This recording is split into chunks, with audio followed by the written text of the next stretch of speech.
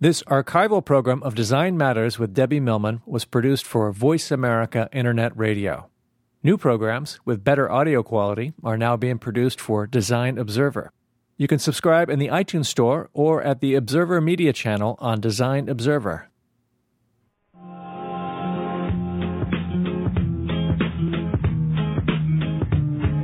Welcome to Design Matters with Debbie Millman, the show that takes you inside the provocative and stimulating world of design and branding as it intersects with contemporary culture. Here's your host of Design Matters, Debbie Millman. Last year, I renovated my New York City apartment. What started as an attempt to simply choose new living room furniture burgeoned into an entire home redesign spanning nearly 9 months, with one new project begetting another and then another. My best friend, Susan Benjamin, an Emmy-nominated set decorator, handled the redesign. I have never redecorated a home before, and after 10 years in what was ostensibly a college apartment, forget the fact that I graduated college over 2 decades ago, I decided it was time to perhaps try and live like an adult. Because I have 4 pets and didn't want to uproot or board them through the experience, we all suffered through the dust and the debris and the demolition. For 2 weeks last February, I even had to trek through the snow and frigid New York City temperatures in my bathrobe and sneakers to use my generous neighbor's shower while mine was being replaced. It was a grueling experience. In that time, I became so obsessed with faucets, floor tiles, door hinges, and sofa fabric that at night I often dreamt of sinks and toilets and bathtubs, or better yet, a myriad of floor tiles. This was my first experience working with a designer. Albeit a different discipline, this designer also exhibited many of the same traits as us graphic designers. She was headstrong, opinionated, finicky, elitist, and a complete perfectionist. She was also frequently right, sometimes impatient, often with me, and often baffled by my lack of interior design knowledge. And until she pointed it out for me, I couldn't quite understand why it was not really necessary for me to ask my dog walker for her opinion of the color of the grout for the kitchen backsplash. This experience has made me far more aware of my surroundings and beauty and comfort than I have ever been before. Sue has not been satisfied with anything less than perfect, and nothing ever seems to be perfect. This has impressed me. It's confounded me, and it surprised me throughout our arduous journey together. I've been far more forgiving of the contractor's failings than she has, and I couldn't understand, and I still don't really, why she made the contractor who installed the glass wall in my entryway take the damn thing down because she chose a 1/2-inch stainless steel border instead of a 3/4-inch one, and he made a mistake. But I guess this is her art, her creation, and she wants it to be flawless. I've experienced this before over and over, probably daily, in fact, in the business of graphic design. All of the designers I work with are on the same quest, the perfect layout, the perfect logo, a most perfect label design. But who makes that call? Who determines perfection? Ultimately, I think your heart does. You know deep down when something feels right, when it makes your heart sing, your head swoon, and when no matter what, even with imperfections, you wouldn't want to change a thing. I think it is the same with our houses, our homes, our apartments, our tiny corners of the universe. There is no place you feel safer, no place more intimate, and in the immortal words of Dorothy, just no place like home. Today's show is all about our homes and the way we choose to live. I am so thrilled and honored to have 4 extraordinary guests on my show today. The documentary filmmaker Jake Gorst, the esteemed architect Andrew Geller, author and filmmaker Alastair Gordon, and philanthropist and collector David Shearer. Let me tell you all about them, and I'm going to try to make this quick, otherwise I could conceivably read their bios for the entire show, dear listeners. Jake Gorst is the head of Janomac Productions, a documentary film production company. Film contributions include the direction of an animated sequence for the film Keeping It Alive by Murray Bruce Productions, associate production on Andrew Geller, A Spatial Encounter, and Beyond the Beach, the life and work of Norman Jaffe. Gorst was also a regular scriptwriter for Doug Llewellyn's Close-Up TV News in 2004, and he recently wrote and directed the documentary film Leisure-Rama, which we will be talking about today. Andrew Geller's love for the natural beauty and the environment that surrounds him has inspired some of the most imaginative and visionary architectural forms of the 20th century. For 35 years, Geller was the director of design and senior vice president of Raymond Loewy Associates in New York. One of his projects, the Lever House, a New York City landmark, marked its 50-year anniversary in 2001. During the 1950s, he began to create unique summer houses for the waterfront communities of the Hamptons and Fire Island. His innovative homes, designed to complement the surroundings, featured imaginative use of space. They were economical, easy to construct, and easy to seal up at the end of the season. His prototype A-frame house was ideal for the vacation home in the mountains or the shore. New York Times press coverage of this house gained national attention and has spawned thousands of copies worldwide. Alastair Gordon is an award-winning critic, author, and filmmaker. He is a regular contributor to the New York Times, as well as Vanity Fair, the New York Observer, Le Monde, the International Herald Tribune, and Town and Country. He is the author of several magnificent books, including the recently published Naked Airport, A Cultural History of the World's Most Revolutionary Structure, and the soon-to-be-published Romantic Modernist, The Life and Work of Norman Jaffe, Architect.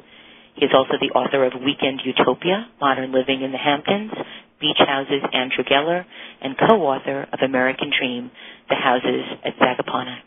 In conjunction with his published works, Gordon has also produced several documentary films. And prior to becoming Director of Exhibitions International, David Shearer was the founder and president of Totem Design Group, totemdesign.com, and the design journal Totem. David is a collector and a philanthropist with a special interest in contemporary design. He has been instrumental in the introduction of young designers from Europe and the U.S. to a wide audience. Through public seminars, design competitions, and an ongoing program of exhibitions, David has given these designers their much-deserved exposure and has furthered his mission to broaden the appreciation and the appeal of good design. Welcome, gentlemen. It is an honor to have you as my guests, as my wonderful and esteemed guests on Design Matters. Oh, thank you. Oh, you're welcome. Jake, I'd like to start with you. Tell us about your documentary film, Leisure-Rama. Tell us everything. Oh, boy. That's a mouthful there. Yes, it is. Well, let's see. Leisure-Rama was a housing project that was done in the early 1960s, started in 1963. They were houses that were designed in Raymond Loewy's office by Andrew Geller, and they were built by a company called Allstate Properties. And they were sold through Macy's department store, and they came completely furnished down to the toothbrush. So in other words, you could go into Macy's, you could walk through a model home, a life-size model home, and you could pick the colors of your furniture, your plates, your walls, everything. Put down a deposit on your credit card. Tell us how much the houses cost back then. Oh, well, the base price for one of those houses was $12,995. So for $12,990, you could get your very own home in Montauk, completely furnished. That's right. Everything down to the toothbrush. So you conceivably could leave your home in Manhattan and take a drive out to Montauk, just bring your clothes, and you were all set. Mm-hmm. Yep. All right, so go on. Tell us some more, please. Oh, okay. Well, originally I set out to do a film about Andrew Geller, who many know is my grandfather. And yes. I was doing some research down at the Hagley Museum down in Wilmington, Delaware. And they have a large collection of Raymond Loewy materials there. And I found a book that was full of newspaper clippings about Leisure-Rama, and just thought, well, hey, this is a very interesting subject. I think there's enough to do a short film on it. And well, we started working on it. It's amazing how much information came out of the woodwork. It's not a 20-minute film. At this point, it turned into a feature film. And let's see, it's been 3 years in the making, and it's been quite an adventure. And now it's going to be broadcast on PBS. When is it going to be broadcast? It's going to be on WNET, Channel 13, on August 25th, 8 o'clock, August 28th at 7 o'clock, and that's the initial broadcast, and we will be having broadcasts probably all summer and fall all over the place. So what was the process of doing this film like? First of all, how did you get the funding for it? Well, I actually approached, first of all, the Long Island chapter of the AIA and told them about the project, and actually got in touch with an architect named Joseph Scarpula, who's a very good architect on the North Shore of Long Island. And he was a past president of the AIA, and he said, this is a great idea. The AIA's been looking to support projects like this, and so he brought it up to the board, and they agreed that they'd want to be involved. So really, the Long Island chapter of the AIA got the ball rolling on the project. And then over time, we got funding from various other sources. And are you pleased with the results? I mean, is this something that is going to be something that you're constantly tweaking, or did you finally put it to bed and say, this is the final cut? Well, I think we have the final cut at this point. Before broadcast, I still have some color correction, and I just found out that PBS is now requiring closed captioning on all of their programming, so that's something I have to take care of before the broadcast. But I'm moving on. I mean, we're working on a couple other films now, as well, so it's always going to be busy. Now, for those listeners that might not be able to catch the premiere on television, is there another way for them to be able to see the film? There will be screenings all over the place. I don't have the exact dates in front of me right now, but if you take a look at the website, the dates will be posted. You have to tell our listeners about the website. Give our listeners the website address. Sure. Yeah. The website address for the moment is explodedview.tv/Leisureama. And we will keep that URL, but as we get closer to the broadcast, I'll be getting something a little bit simpler to remember. But that's explodedview.tv/Leisureama. We'll have the dates posted there. Wonderful. Well, we're about to go to a break. I'd like to let everyone know that they are listening to Design Matters with Debbie Millman on Voice America Business. I am Debbie Millman, and my guests today are the documentary filmmaker Jay Gorst, the esteemed architect Andrew Geller, author and filmmaker Alastair Gordon, and philanthropist and collector David Shearer. We will be right back with our broadcast after these messages, so please don't go away.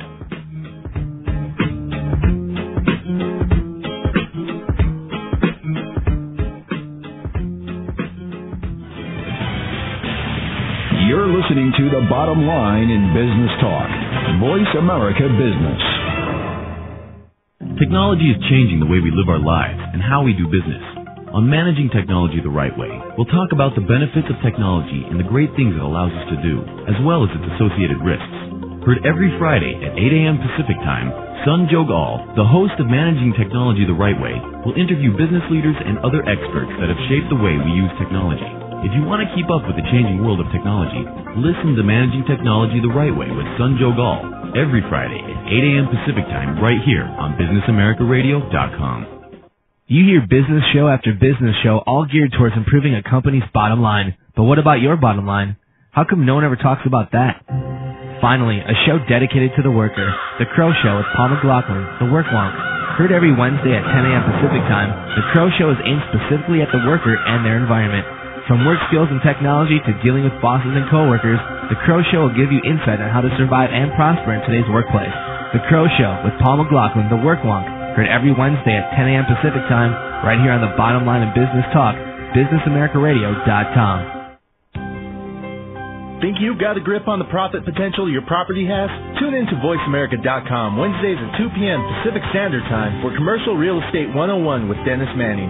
Dennis will teach you the ins and outs of the massive world of real estate. You will learn the rewards and pitfalls of why to invest in commercial real estate. You'll also hear from experts in property management, lending, title work, tax-deferred exchanges, legal issues, and many entrepreneurial investors. The best part? You'll learn to generate a regular income that'll lead to enticing capital gains. So don't miss one moment of Commercial Real Estate 101 with Dennis Manning, Wednesdays at 2 p.m. Pacific Standard Time, right here on VoiceAmerica.com. Keeping you a step ahead of the changing world of business. This is Voice America Business.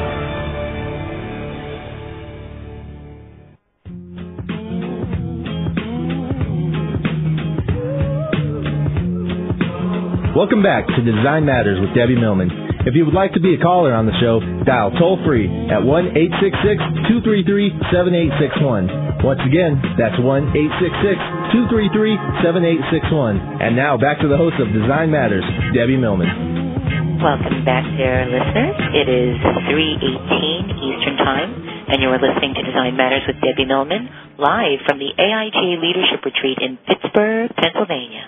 I'm your host, Debbie Millman. My guests today are the documentary filmmaker Jake Gorst, the esteemed architect Andrew Geller, author and filmmaker Alastair Gordon, and philanthropist and collector David Shearer. If you'd like to join our conversation, and here's your chance to talk to Andrew Geller directly. If you have a question for any of us, please call 1-866-233-7861.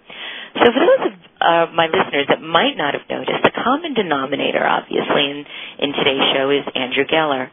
And there's really no better overall dialogue and look at Andrew Geller than in Alastair Gordon's incredible book, Beach Houses, Andrew Geller. And Alastair, I'd like to ask you a couple questions about the book. First of all, what made you decide to do this book in the first place? Well, it came out of another book I wrote that was published in 2000 called Weekend Utopia. Yes. Modern Living in the Hamptons, which Princeton Architectural Press published. And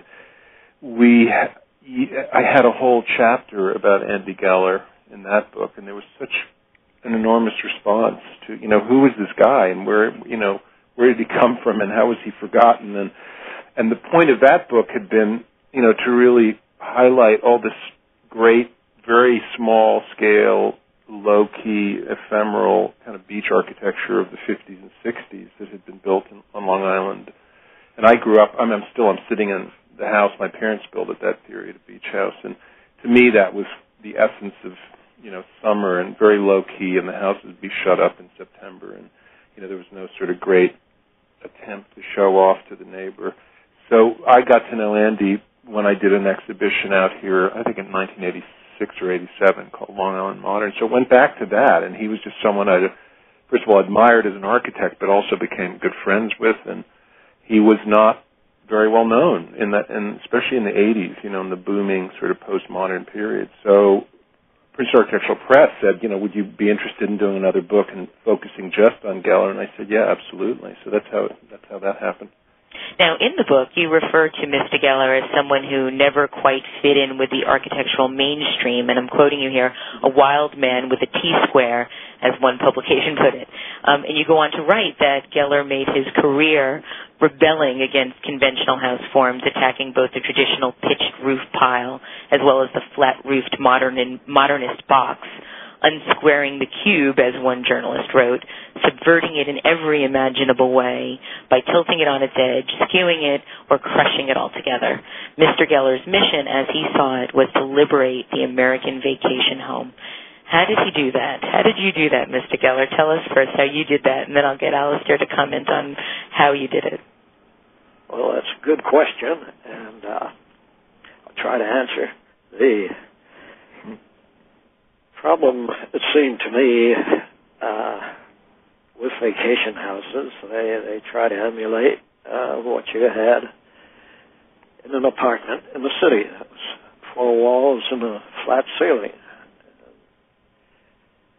Reminded me of a cell, and a vacation house was someplace I felt that the occupant should be one with the outdoors, vacationing. Mm-hmm. Certainly, the beach offered the freedom of the sea, the sky, and the sand, and that experience should be taken advantage of in a vacation house. To emulate a city apartment was not the direction to go. And so I went the other way. And reverted back to the old American Indian concept of the tent and its flapped wings and open roof to the sky. That sounds very beautiful and poetic. What was it like at the time to be considered such a rebel? Was it difficult for you? Was it something that you felt was hampering your work, or did it make you even more determined to do the kind of work that you wanted to do? Well, my best answer to that was I wasn't clever enough to get involved verbally. Were you aware of it? Were you aware of the reputation that you were developing for yourself? Not really. I was busy working in New York full time. Prior to that, prior to that day start, I would be out at 4 in the morning looking at the site out in the Hamptons, driving back to New York City, putting in that full day, and then returning to my desk. And it all seemed very natural, and of course, having youth on my side at that time, I had the energies. I don't think I could do it now. Alastair and David, I'd like to both ask you to talk a little bit about Andrew Geller's impact on architecture today. David, you want to go first? Sure. Well, I think the impact has been somewhat subliminal because it was limited to a certain kind of geographic area, but the ultimate kind of fallout from that affected many architects along the years, and in fact, a number of architects have kind of gone back and said that some of Andrew's beach house work influenced their careers. So, I think it's kind of it was a small point in time and a small geographic location, but it had a much broader impact than we really realized. Maybe Alastair can speak to that a little bit better than I can. But sure, could you, Alastair? Yeah, well, I think that just the seriousness with which, especially vacation architecture, was taken, and starting in the 80s and especially in the 90s, of overbuilt, these enormous mansions. Of course, that had a lot to do with the real estate prices. When you spent $20 million on a oceanfront lot, it was hard to justify building a 2,000 square foot or under beach house. So that got out of hand, and then this appeal of smallness and simplicity came back very big, sort of starting in the late 90s. And I think it really came to, I was writing a lot about it in the Times, too, just with young architects starting to look back at this period. And, beyond just the mid-century modern craze, I think there was a feeling of, can we get away from the city and not bring all the baggage with us and just, go back to this simple place? So in a lot of ways, it was nostalgic and romantic and not that realistic, because considering the real estate prices, it was sort of undoable. But I do think Andy's work has had an impact definitely on a younger generation of architects in terms of, the openness of the plan, getting away from the cube, the classic sort of mid-century modernist cube, and being more playful and just open. Another quote from the book that I really loved, and you're writing here about Mr. Geller, a certain mistrust and contempt for authority was bred in Geller during the earliest years. In those days, everyone who was an Anglican was considered a bedwetting commie red. Can you elaborate for us on that a little bit, Alastair? Well, these are stories that Andy told me about his father, and, he obviously grew up in a period of socialist, leftist, anarchist, free-thinking troublemakers, from someplace else. And, so I always got that sense that Andy didn't really want to fit in, and it wasn't even that he tried that hard. And I think the fact that he was quoted as, an industrial designer, an architectural designer versus an architect had something to do with that. But it was also that he was working in a very corporate office all week long, and this was, his kind of party time. This was like cut loose and do something as expressive and fun as possible during his weekend time. And this was his play. This was his leisure, his own leisure. So a lot of it came from that. But I do think it goes way back, and just things he said to me over the years when I would interview him or have lunch with him. I attracted me to him, because I definitely have that myself. Just irreverence, for the mainstream or for the authority.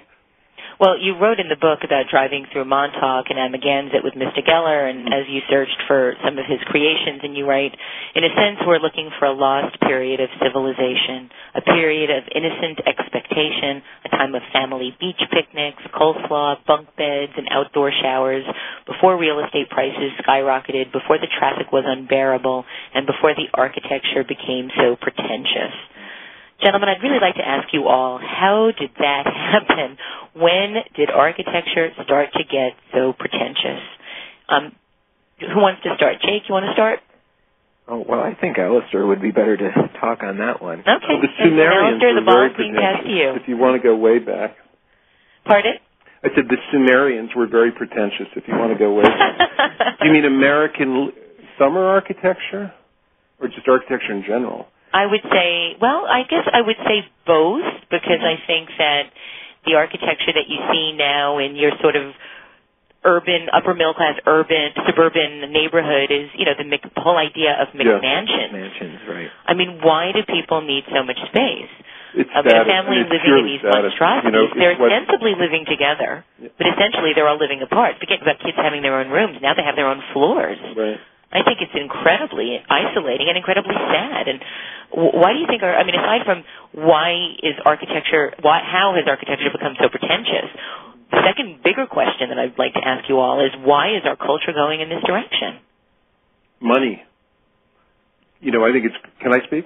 Yeah, please. I think it's a whole other level of greed that we've never experienced before in this country. Even in the worst days of the pre-crash 20s, I think there's this level of one-upsmanship and showing off, and the best way to the easiest, fastest way to show off is with a huge house, really pretentious, overbuilt house. It's very hard to show off your wealth in New York City because, you can have a duplex apartment, whatever, but, it can't bulge out over the street.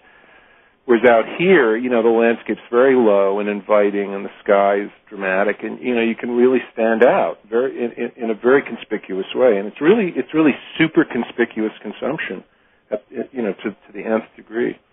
But it's also so incredibly ugly. I mean, you want something that's beautiful, and then you these little wonderful houses in Westport, Connecticut, for example. I was driving around Westport, Connecticut, and houses are being torn down in droves, perfectly formed houses on these wonderful little lots, and the entire lot is then filled up with what looks like a shopping mall of home. 18,000 square feet on a very small little lot. And I can't help but wonder what it is in our society that's propelling people to feel the need to express themselves in such an incredibly garish manner. The need to fill up their lives with something, so they have these empty rooms that make them even more lonely, I'm afraid. Right. I mean, I think there's this incredible irony to that. Can I give you an example of just something that just happened here down the beach from me here? I mean, I'm living in this, in the summer in this tiny little beach house my parents built. And just down the beach, this 45,000 square foot sort of mega mansion shingle-style house went up, and the walkway to the beach is made of pure teak, and it's all stainless steel plugs. And, it's extraordinary. That walkway must have cost $100,000 or more just, to get onto the beach. And then another guy up the beach saw that and tore his down and built an even fancier one, all within the last month or so. So, there's a lot of just that ego territoriality going on, too. Yeah. Well, I'd like to come back after our break and continue with a conversation about pretentious architecture and our sort of crazy culture that is propelling this forward. I'd like to let everyone know that they're listening to Design Matters with Debbie Millman on Voice America Business. I am Debbie Millman, and my guests today are Jake Gorst, Andrew Geller, Alastair Gordon, and David Shearer. We'll be right back with our broadcast after these messages. Please don't go away.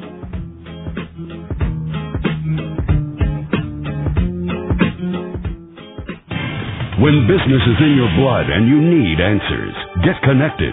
Call 1-866-233-7861. Are you feeling slammed and suckered in today's stock market?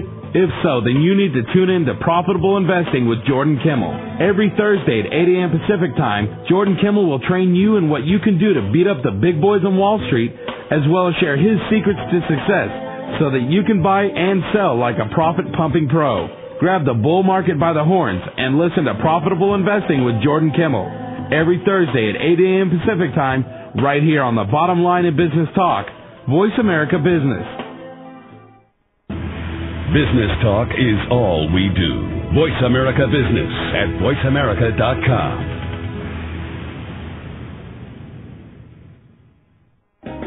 Achieve total wealth management. Listen to Three-Dimensional Wealth with Roy Diefendorf every Monday at 2 p.m. Pacific, 5 Eastern on Business America Radio. Three-Dimensional Wealth is a show dedicated to teaching you a values-based approach to comprehensive total wealth management through practical strategies and expert advice. Take your first step down the road of financial independence. Listen to Three-Dimensional Wealth with Roy Diefendorf, Mondays at 2 p.m. Pacific, 5 Eastern, here on the Bottom Line in Business Talk, BusinessAmericaRadio.com. The Bottom Line in Business Talk. Voice America Business.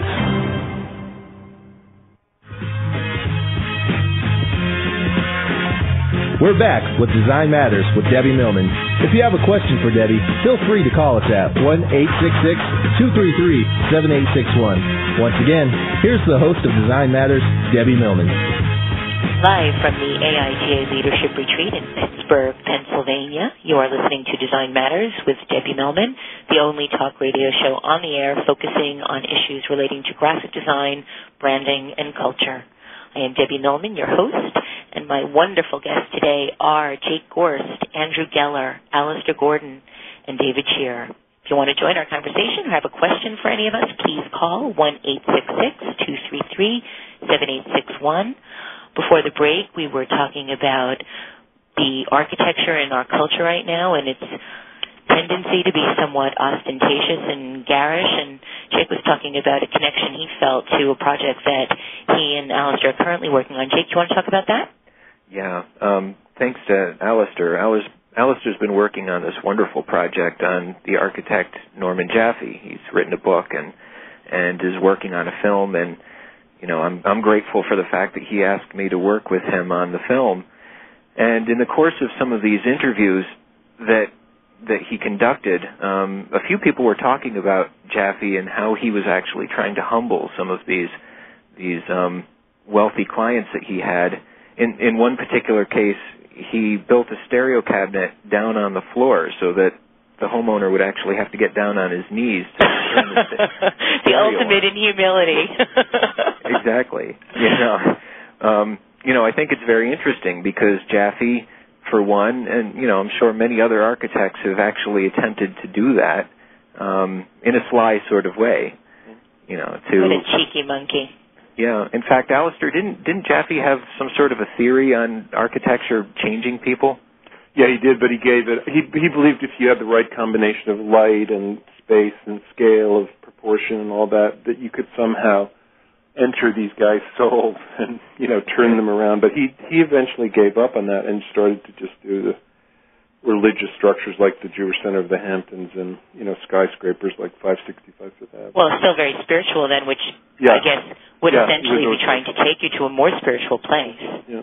But I think Andy Geller's I know just from the redecoration that I've done in my home, it has fundamentally changed the way I feel about being there, and even the way I feel about myself. And my brother, many, many years ago, worked in a lighting store, and he was convinced that lighting really could calibrate a person's psychology depending on how it was used.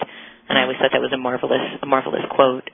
We have a caller. We have Jennifer from Los Angeles. Jennifer, welcome to Design Matters. Hi, thank you so much. I actually have a question for all the guests. Wonderful.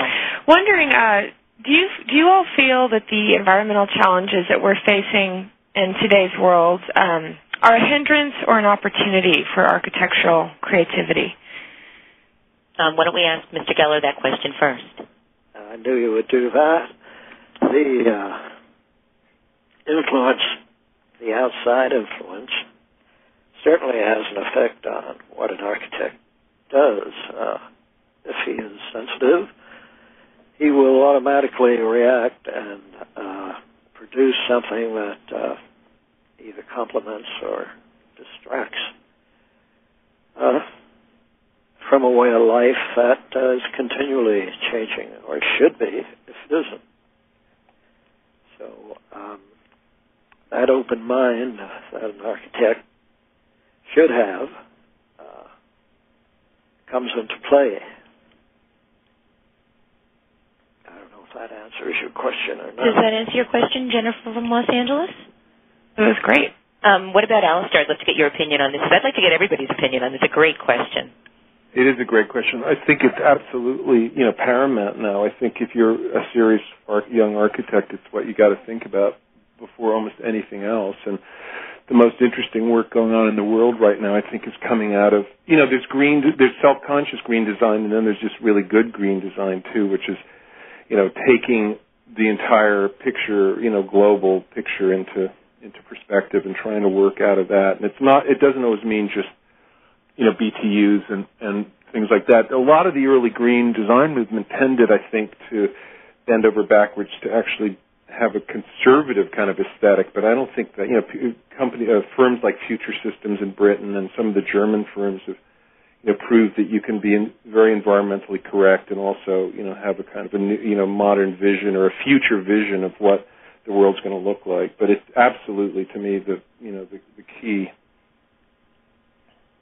I think there's also some wonderful things happening now with environmental prefab houses, environmentally conscious prefab. I've been reading a lot about that. What is your opinion of that, Alastair? Well, again, I think that's also where those two things together, and I've been covering that a lot in the newspapers and magazines. I'm continuously about to say, oh, here it is, the Rosetta Stone. This is the perfect formula for the ideal prefab house. But the problem has been, mundane, everyday things like septic systems that, in the end, you can design the most perfect little prefab cube, but you got to plug it into the earth somehow, and you have to deal with some local guy who, digs the hole and does the excavation. And that's really the problem. And when Target or some mass market genius company gets a hold of one of these things and really figures it out, I think it will be the future. You'll be able to go online and order XYZ house in pink, with so many windows, and it'll be delivered a week later like your J. Crew order. And I do think that's going to come. I don't know when. Ever so slightly reminiscent of Leisure-rama. David, anything you'd like to add to our caller's question? Sure, this is David. I think there's a great opportunity that exists right now for architecture and for the future of architecture. And basically it kind of gets back to the basics of good design. And good design is good design, and it's something, as you alluded to earlier, that you feel. And I think that we can do what Alastair says and create something that, it's like ordering a car online or whatever. You can pick out what you want and have it delivered. And the technology exists and it's there. It's just a matter of kind of getting, I think, big business to the point where they can accept the fact. And also we have a lot of various trades that get involved as well. I know there was story about a prefab that was actually supposed to kind of save America called the Lustron House, which came out post-war, and Alastair, I think, probably knows quite a bit about this, but it was something that was failed because it didn't address kind of the infrastructure that was in place at the time. But I think now is a good time to look at this again and try to make it happen. Jake, any final words on our caller's question? I don't know what I can add to it. Okay, well, thank you very much, Jennifer from Los Angeles, for joining us on Design Matters. Speaking of retailers, I don't know if any of you happen to see this today. This is on CNN.com, and it really just caused me to shudder. This is the headline: Eminent Domain, a big box bonanza. Court's ruling okayed land grab for businesses like Target, Home Depot, Costco, Bed Bath & Beyond. The Supreme Court may have just delivered an early Christmas gift to the nation's biggest retailers by its ruling Thursday, allowing governments to take private land for business development. I heard that. Yeah. Yeah. What's your opinion? And not that I need to really ask that question, but I'd still like to hear it for the record. Well, I don't know what the story is behind that, really. I had heard about it. I know of an individual recently, an author who is losing his house to eminent domain, and I think that's to make way for a highway, sort of reminiscent of The Hitchhiker's Guide to the Galaxy. It's making way for a bypass, and to me it's kind of scary. I mean, if you could lose your home and it becomes a target, it's sad. Andrew, Mr. Geller, please tell us what you think of this. Well, it's another aspect of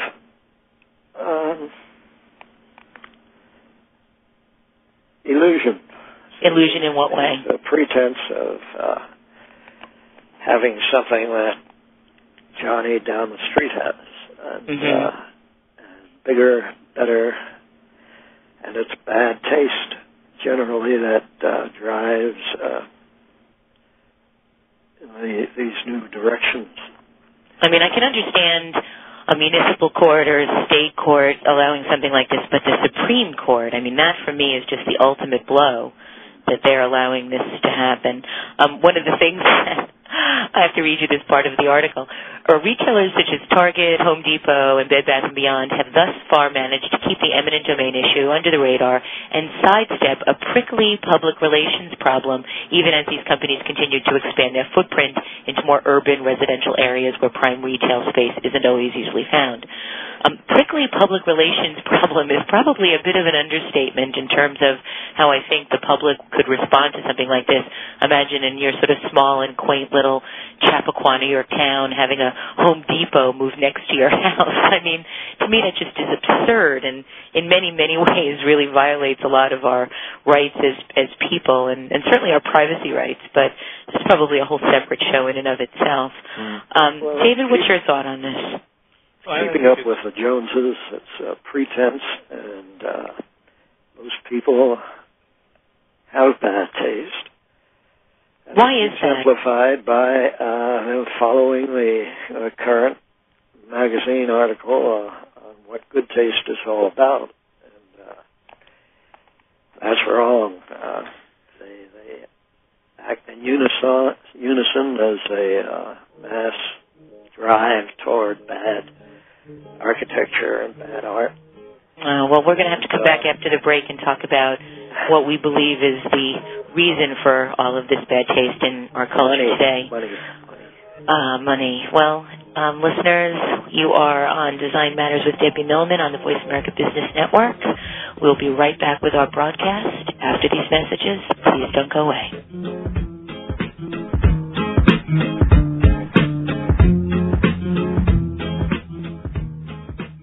More and more people are starting their day with informative, focused business talk. Top experts. Today's business issues. Voice America Business at voiceamerica.com. What stock should I buy? When is it time to sell? Where do I turn for honest advice on my portfolio? For the answers to these questions, tune in to Trading in Today's Markets with Oliver L. Velez and Greg Capra every Thursday at 9 a.m. Pacific Time. On the show, Oliver, Greg, and their guests will discuss the daily going-ons of Wall Street, as well as give you tips on how to identify the hottest sectors and trends in the market. Improve your portfolio. Listen to Trading in Today's Markets with Oliver L. Velez and Greg Capra, broadcast live on Business America Radio every Thursday at 9 a.m. Pacific Time. Business talk is all we do. Voice America Business at voiceamerica.com.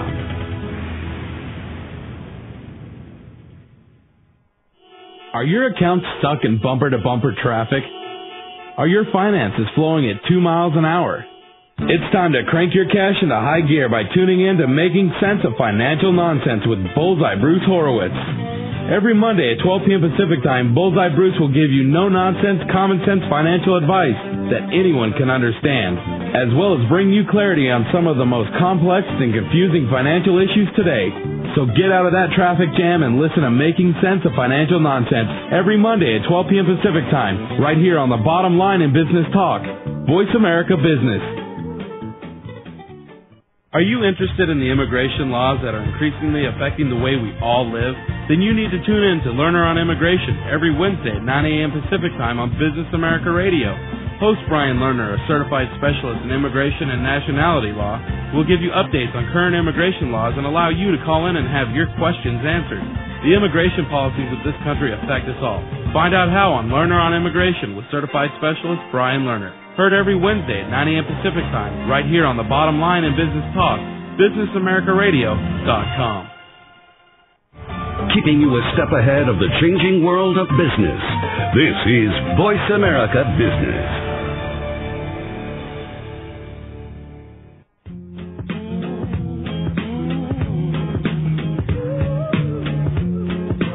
Welcome back to Design Matters with Debbie Millman.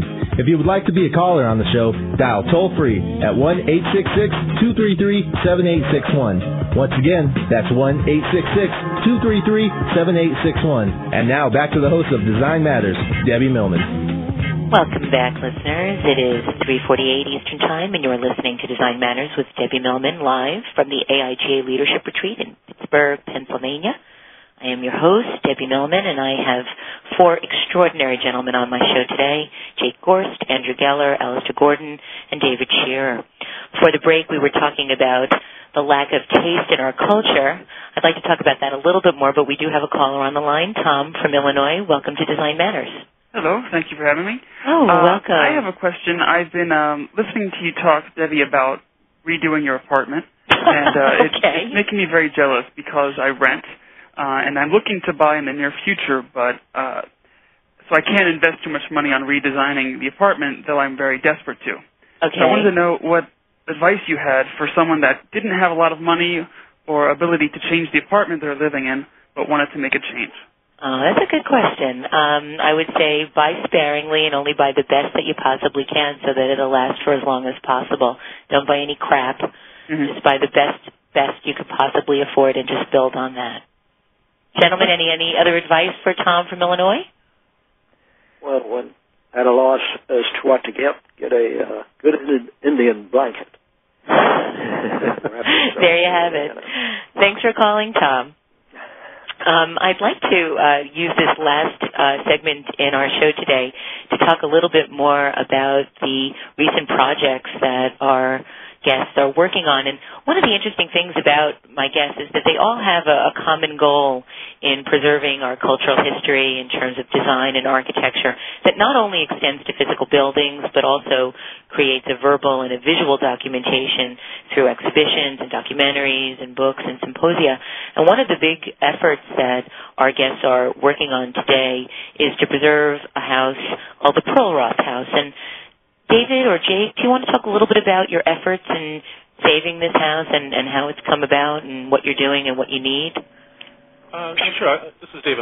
I'll start. And getting back to the kind of the bad taste thing, I think that it's something that my European friends accuse me of, and Americans in general of all the time. But I don't really think that it's necessarily that we have bad taste. I think that a lot of the reason why Mr. Geller may feel that way is because we haven't had the education or been exposed to good design like maybe some of our European friends. But it's something that's changing, and I think as the director of a nonprofit organization called Exhibitions International, we're doing programming like exhibitions and symposia and documentaries all the time that will try to bring to people's attention what good design is and to actually expose them to good design. And that's actually how I got involved with the Pearl-Roth House. It was designed by Andrew Geller, and who's Jake's grandfather. Jake did the Leisure-Rama film, which was part of the programming that we did through Exhibitions International in conjunction with the American Institute of Architects here in New York, at a film series that we did called New Housing Then, which, by the way, our next series is going to feature Alastair Gordon. Oh, wonderful. How serendipitous. Yeah, we're kind of all converging at once here. But it's the Pearl-Roth House is one of Andrew Geller's very, I think, special houses and very iconic in terms of his work. And it came to Jake's attention that the house would be demolished to make way for a larger structure. It's owned by the son of Mr. Pearl-Roth, who didn't necessarily want to tear it down, but really didn't have the means to do anything with it, so he offered it to Jake. And maybe Jake can pick up the story from there. But Sure. As soon as I heard about it, I went to David and told him what was happening, and he basically said, "Oh, well, we can do this, Jake. This is what we do." You know? Why would somebody want to take the house down? Well, it has to do with the fact that in the 70s there were additional structures put on the site, and those are starting to decay.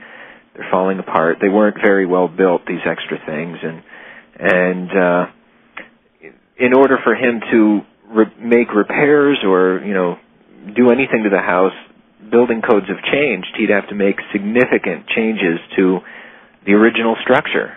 Why would he even want to? Well, he doesn't really. Okay.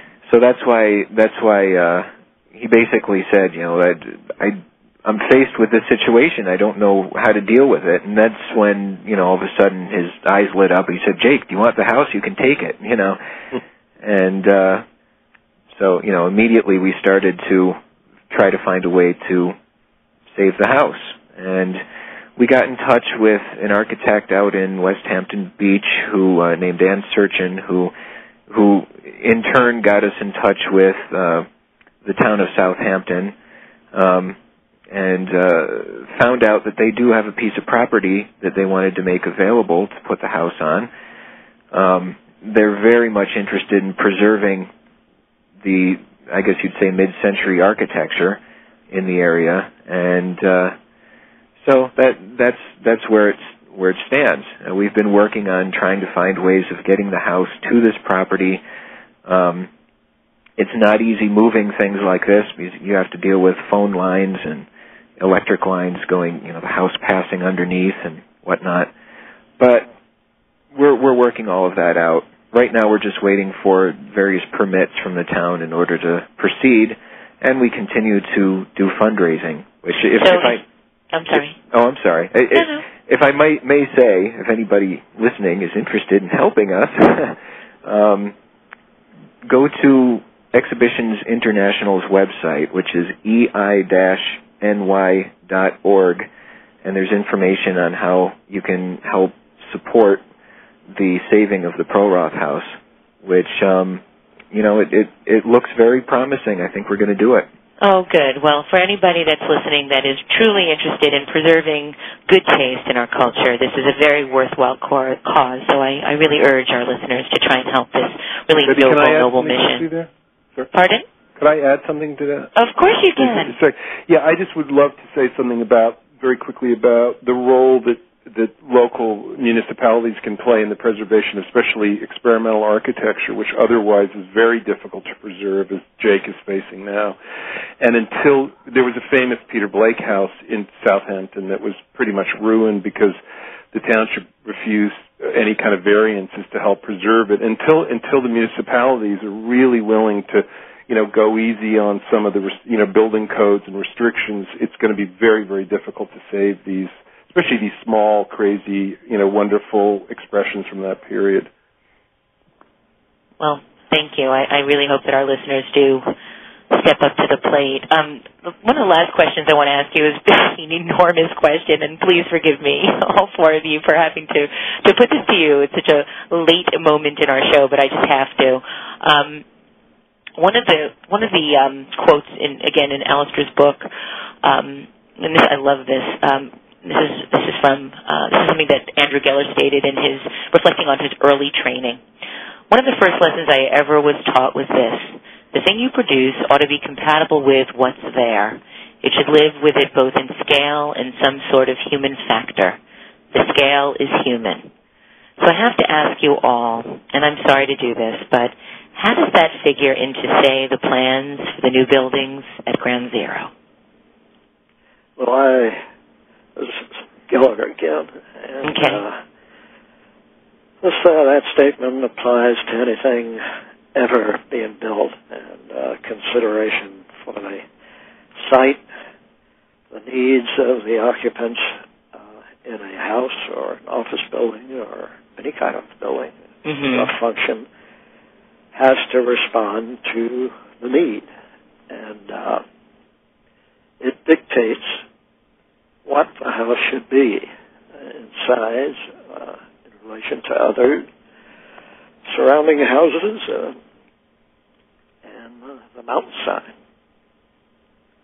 So it's important to consider each house for its own merits and not have a formulated approach that limits you or your design to something that resembles a box.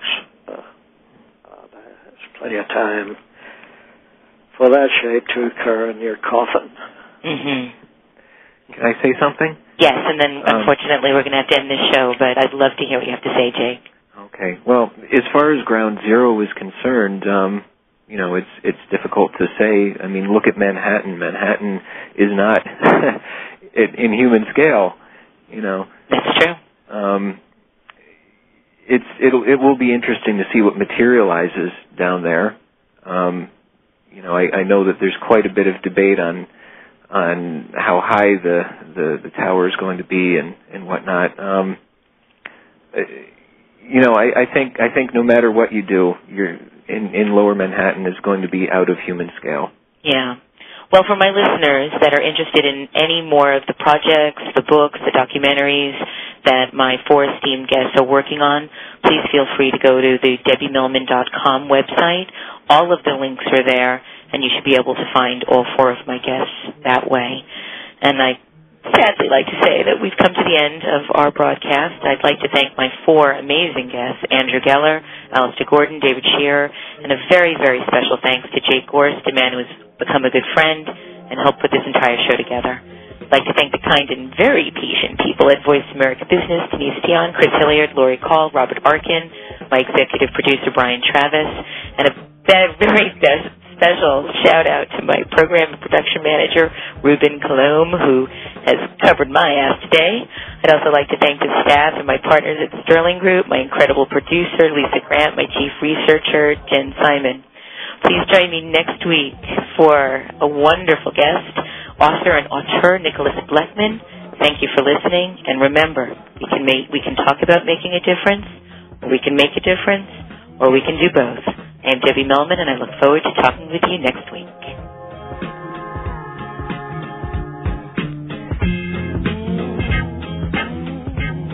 Voice America Business would like to thank you for tuning in for Design Matters with Debbie Millman. Be sure to listen every Friday at 12 Pacific Standard Time for another exciting hour of Design Matters, right here on the Bottom Line in Business Talk, Voice America Business.